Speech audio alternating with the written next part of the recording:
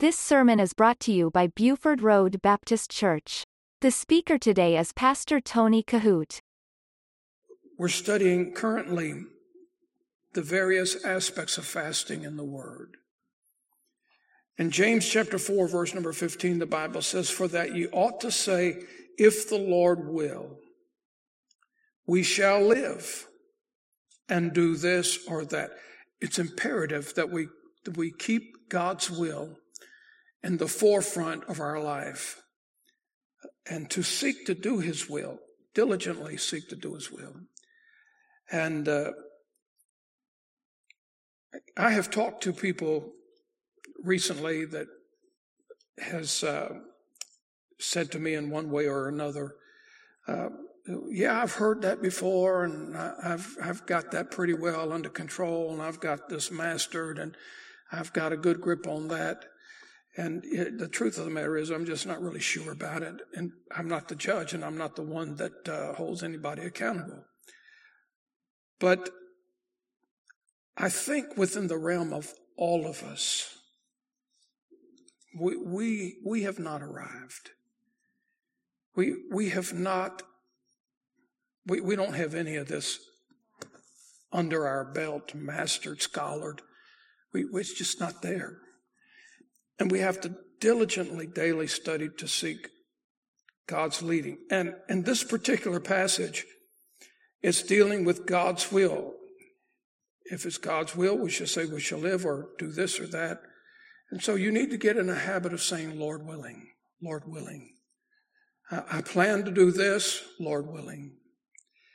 Or Lord willing, I'll be there, or Lord willing, I'll do that, whatever it is. But always keep God's will in the forefront of your perspective. And trying to discern what God's will is a serious matter. And one of the avenues is, and I'm going to give you a couple others here in just a minute, briefly,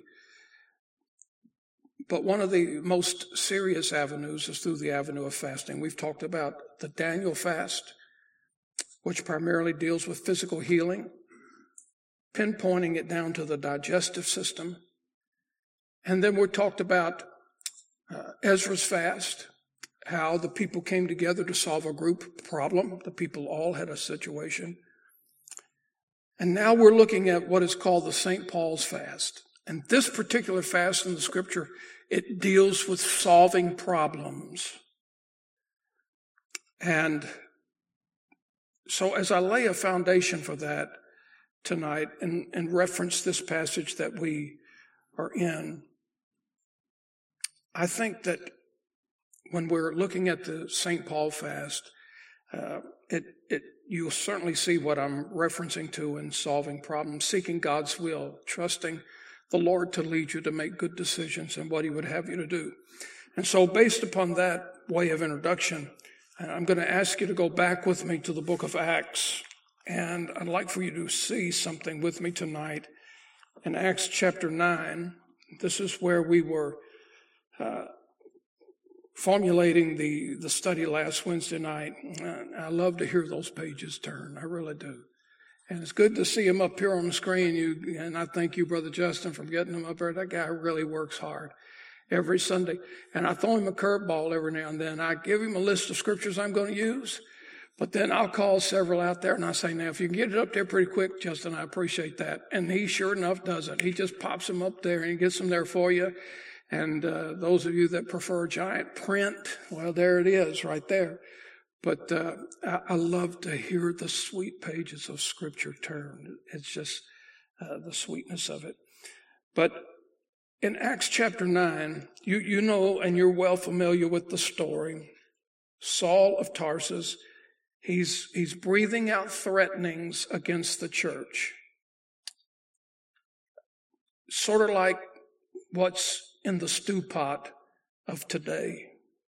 Because whether there is an overwhelming sense of agreement and testimonial to it, that's here nor there. But the truth of the matter is the church of the living God is going through some introductional steps of persecution right now.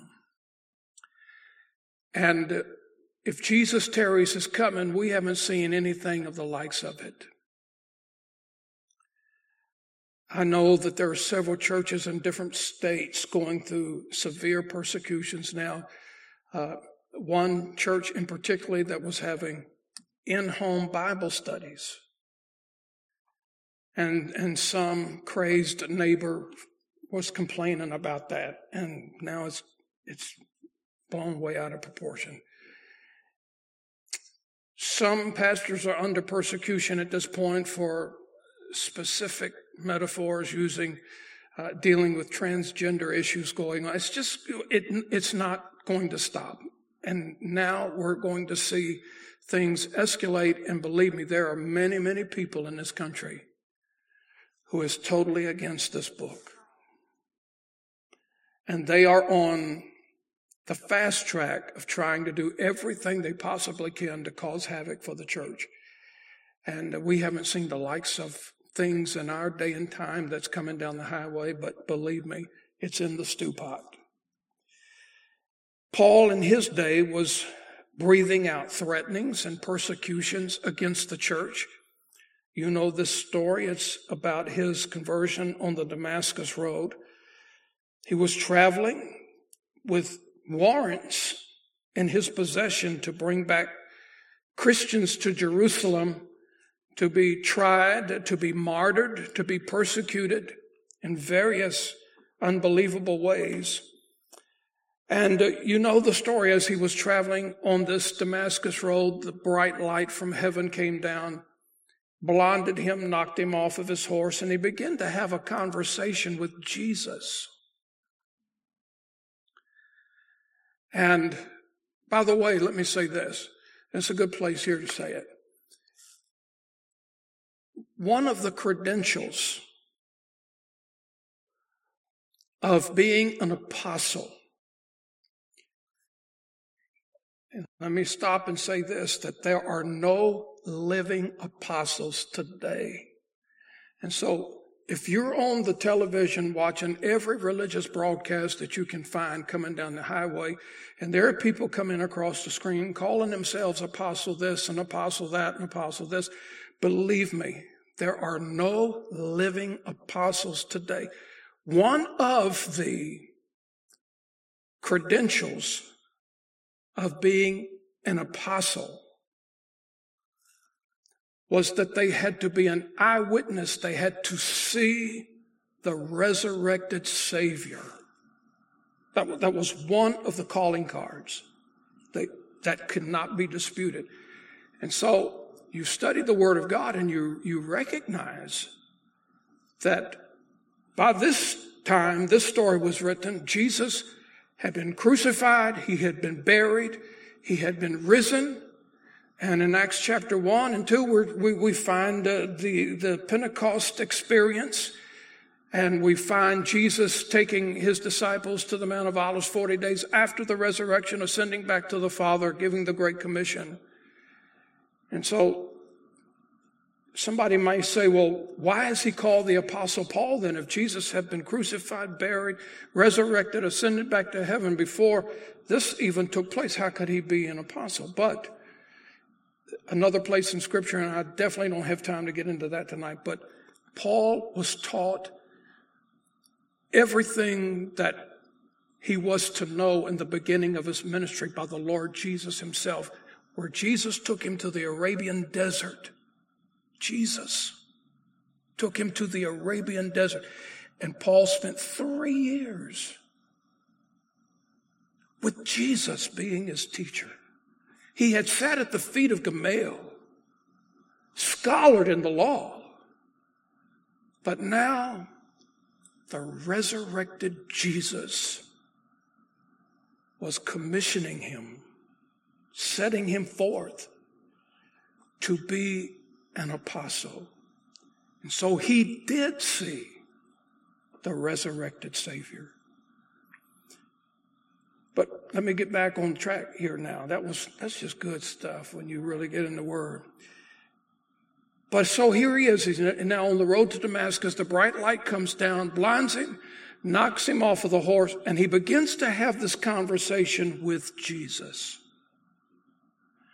And Jesus begins to talk to him. In fact, in verse number 4, Jesus asks the question, if you have a red letter addition to your Bible, you are well rehearsed in the fact to know that all the red letters that you'll find in the New Testament are the actual words of Jesus that he spoke. And you see these red letters in Acts 9:4. And Jesus begins to conversate with Saul. And he said, Saul, Saul, why persecutest thou me? Why are you doing this? Why are you coming against my people? Why are you persecuting them? And you know, just a little bit before this, he was at the stoning of Stephen.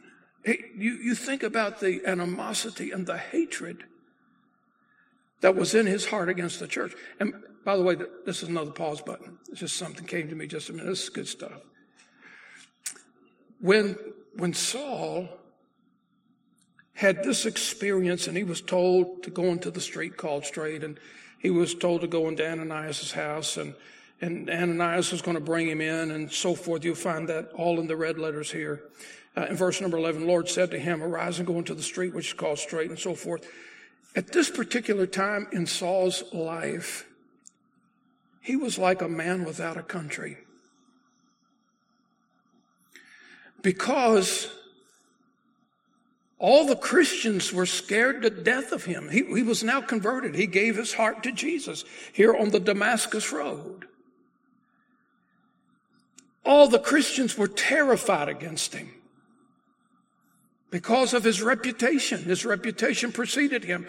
He was going to punish and hurt and afflict the church in any way he possibly could. He was vehement against it.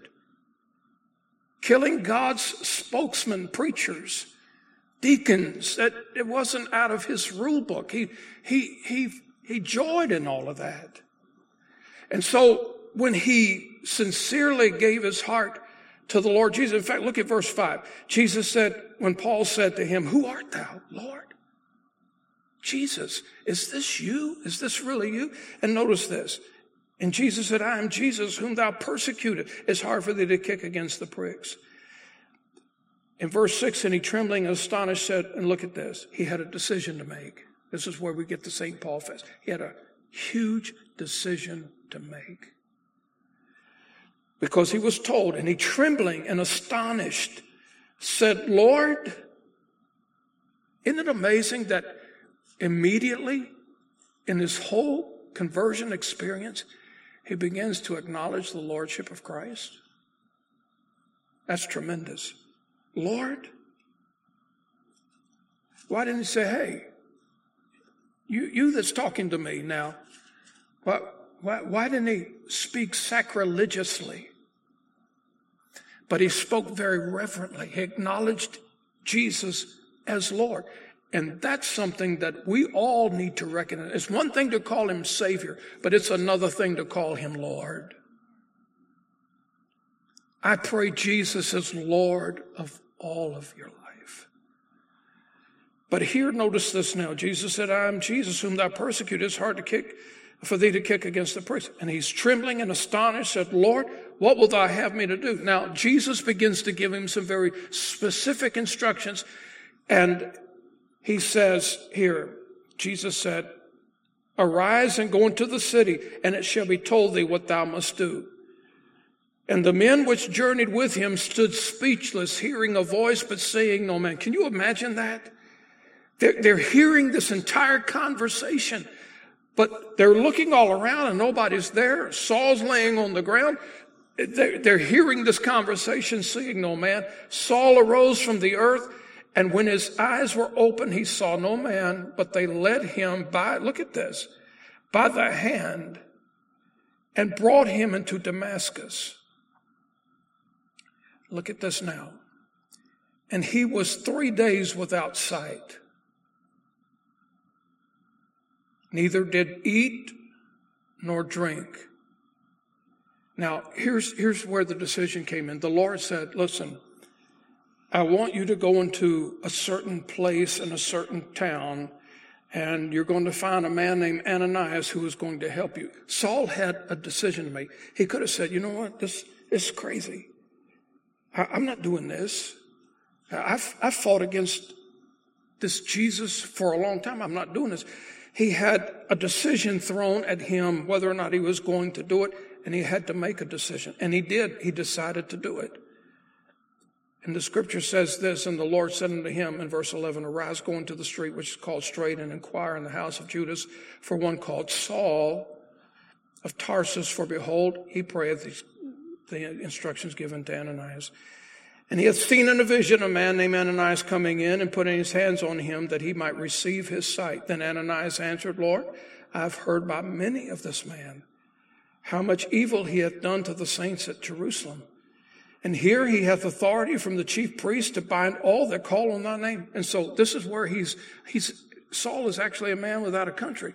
All the Christians are in fear of him because of the things that Ananias has just said, as if he were reminding Jesus of all of this. And then Saul had turned his back on the government that he was working for to bring these Christians back to Jerusalem for persecution. So now he had turned his back on the ones who he was working for. He knew they were not going to support him now that he had submitted, he had received Jesus. And now the Christians are in such a disarray with this whole thing, they don't know that they can trust him. So here he is, he's now given his heart to Christ, and he's a man without a country. And that's the obstacle that he was up against right here. But he had a choice. God didn't make him do it. He told him to do it, but he had a free will to do it. In verse number 15, but the Lord said unto him, go thy way. He's speaking to Ananias now. For he is a chosen vessel unto me to bear my name before the Gentiles and kings and the children of Israel. For I will show him how great things he must suffer for my name's sake. All right, now, Saul eventually would become the great Apostle Paul. But he had a decision to make. And the St. Paul fast is basically designated to help us with decisions. He had a great decision to make. And we are going to make, obviously, many dire decisions in our lifetime. I want you to see something about decision making that we encounter. And probably one of my favorite verses along this line is in the book of Isaiah, chapter 46, verse 10. And I know that I'm speaking to so many tonight that you're watching by internet, and you've got to make some pertinent decisions in your life. Maybe things that will change your life, alter your future. Maybe there are some people here tonight, you're facing monumental decisions. Well, let me remind you of one of the sweetest passages of Scripture, and this is where I hope you write this down, because you won't remember it unless you have memorized this verse, and probably a scripture like this, not many have. But this is a passage of Scripture that you'll hear tonight and you'll say, that's good. But I don't want it to be just good for you. I want you to be able to refer to it when facing monumental decisions. Isaiah 46, verse number 10. Look at this. And this is in reference to the omniscient, almighty God that we serve. What does the word omniscient mean? Class, what does it mean? All-knowing. Give him a red apple. All-knowing. Very good. So we have to take into consideration the fact that God is omniscient. He's all-knowing. And look at this. Look at verse 10. Declaring the end from the beginning. Most every time I pray with someone that's going through dire straits of their life, and they are facing a tremendous amount of skepticism or doubt or worry because they're not able to see what's around the corner, but yet they're being called upon to make a decision. There have been multitudes of people that have gone through surgeries that has expressed to me many emotions during most hurtful and painful and vulnerable times of their life. Preacher, pray this way, pray this way, pray this way. And I have tried to make it a habit and a practice to pray along these lines. God, you see the end from the beginning. And that is something, God, we cannot see. That's something that we do not know, but you know. And so, God, you know right now how this is going to turn out. We don't. All we know is that the just shall live by faith, because you're omnipotent and you are omniscient. You are omnipresent. And so look at the scripture. Again now, write this down. Go back to it, refer to it. You'll say, that's good stuff. And I don't want you to forget it before you get to the car. I want you to be able to go back to this and apply it. Look at this. Declaring the end from the beginning. That's omniscience. And from ancient times, the things that are not yet done, saying, my counsel shall stand, and I will do all my pleasure. So the thing that I want you to know is this, that God sees all of our end from the beginning. God saw way back in the beginning of your life where you would be right now tonight. You being in these pews tonight is not an accident. God's not stumbling across this. God knew the valleys and the mountains, the rivers, the storms, the hot, barren deserts that you would have to travel in your life, where it all in God's good pleasure has brought you. Those of you that are watching tonight, you're here. Those of you that are seated tonight, you're here. By God's good pleasure, He saw this moment happening way back in the eons of time. And think about all the twists and turns in your life that has brought you to a place here tonight with your Bible in your lap, listening to the Word of God. Now tell me, is that not making old things new? Hang on to this verse. God sees the end from the beginning. You can't and I can't, but He wants us to trust Him. So I want you to think about this. God sees now the decisions that we face. He sees the other side of the decisions that we're going to make, and He knows what that's going to do. Now, let me give you this real quickly here. Write these down. My time is going by quick. One of the ways that we can hear from God, this is very simple, but what's not simple is the scripture reference, and that's what I want you to have. Because obviously we know that one of the most simplest ways for us to hear from God is to read the Word. But I want you to have the scripture reference for that. So I want you to turn with me real quick to the book of Deuteronomy, right after the book of Numbers, and I want you to see this. Let's go to chapter 8. Okay, Justin, it's one of those moments for you, brother. Deuteronomy chapter 8 and verse number 3. God, one of the most simplest ways that He will speak to us is through His Word. That's why it's important. We read this book every day. Now, look at it. And He humbled thee, suffered thee to hunger, and fed thee with manna, which thou knowest not, neither did thy fathers know, that He might make thee know that man doth not live by bread only, look at this, but by every word that proceeded out of the mouth of the Lord doth man live. And so God clearly teaches us. This is one of many scriptures I could give you. It's one of the most precious of the Old Testament. God clearly speaks to us through his word.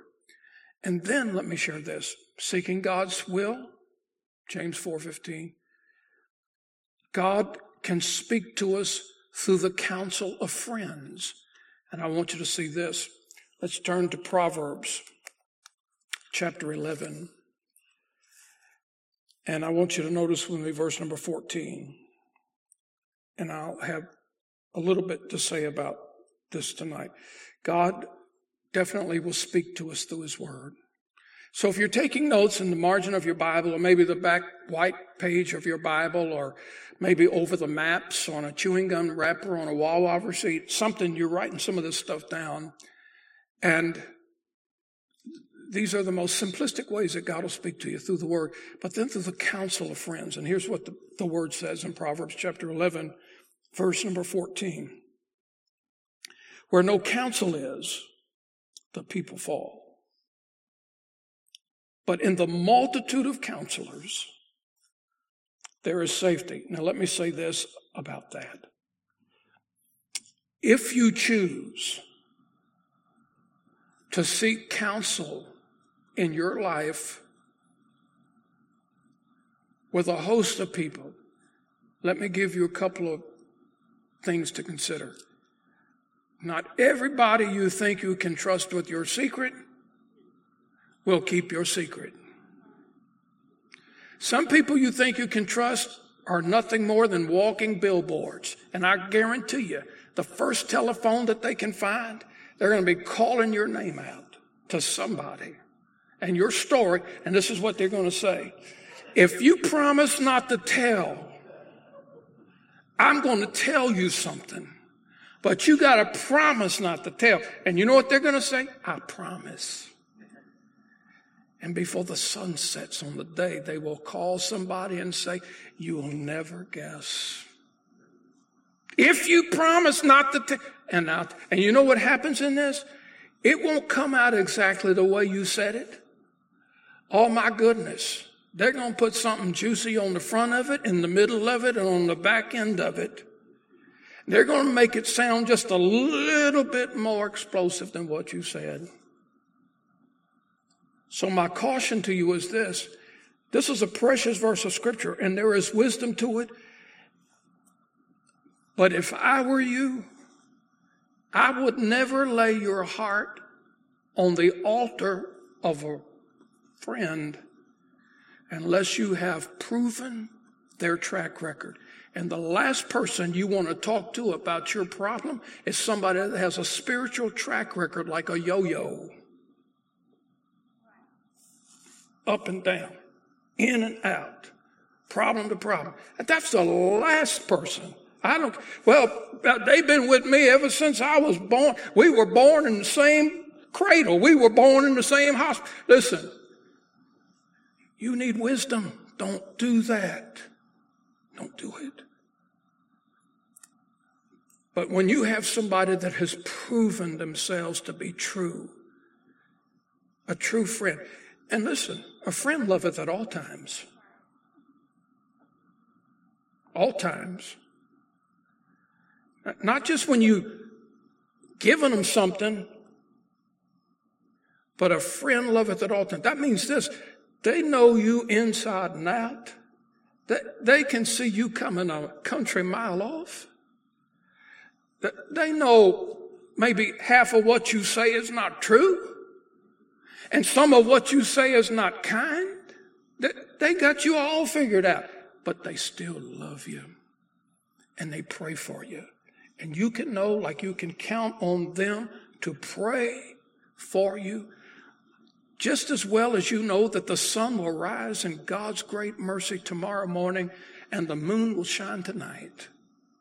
You know it. So God does reveal things to us. When you bear your soul into someone, you've got to be careful. You've got to be careful. All of us need that kind of a person in our life where we can bury our soul and do it with comfort. The scripture says, Look at this. In verse number 14, that there is comfort in the counsel of friends, a multitude of friends. But you got to be careful. Now, perhaps I think I have time for one more. Got about 3 minutes. And I hope you're writing this down, because next Wednesday night I'm going to give you some more that I want you to be able to go back and reference. How can God speak to me? He can speak to you through His Word. He can speak to you through the counsel of good, wise, careful, loving, true friends. And then probably as simple as God speaking to you through the Word, He can speak to your heart inwardly. And the scripture that I want to give you tonight, I turn quickly, and my time is up. But I want to read this scripture for you in Romans chapter 8 and verse number 14. And I want to give you just a statement or two with this verse, and we'll wind up our study for tonight. The Bible says this: for as many as are led by the Spirit of God. This is Romans 8:14. For as many as are led by the Spirit of God. That means you have all to Jesus I surrender, all to Him I freely give. You are totally surrendered and submitted to Him. For as many as are led by the Spirit of God, they are the sons of God. You can tell, you might say this: well, Pastor, how can I know for sure that it is the Spirit of the living God speaking to me? I'm facing a decision, and I'm trusting in God's Word. I'm reading His Word. I have put my soul at the foot of the cross. I have buried my soul in the confidence and the counsel of good, sincere friends who love me when I'm bad, who love me when I'm wrong, who loves me in the good times as well. And I'm seeking God's will. I've got to make a decision. I want to know what to do. How do I know that it is the Spirit of God leading me? Listen to this. The scripture says to try the spirits, first of all, to see if they be of God. Well, how do I know that, preacher? You put it to the test, and this is the test. God will never, ever lead you to go against this book, to operate outside of His Word. Somebody told me this a long time ago. I've never forgot it. I won't mention his name or the preacher that they were in reference to. But they said, preacher, did you hear the new revelation on TV? This brother so-and-so said that in the latter days, God, the Holy Spirit, would operate outside of the Word of God. And I will tell you this, He will never do that. You know why? Somebody might say, well, God's got to keep up with the times. God just can't be the same old-fashioned God that He's always been. We're not wearing tunics and sandals anymore. It's a different planet. God's got to get with it. The reason I know and I can say with confidence tonight that God, the Holy Spirit, will never operate outside of this book is because this book says the Word of God is settled in heaven forever. He said, I am the Lord. I am the Lord thy God, and I change not. So this same old-fashioned God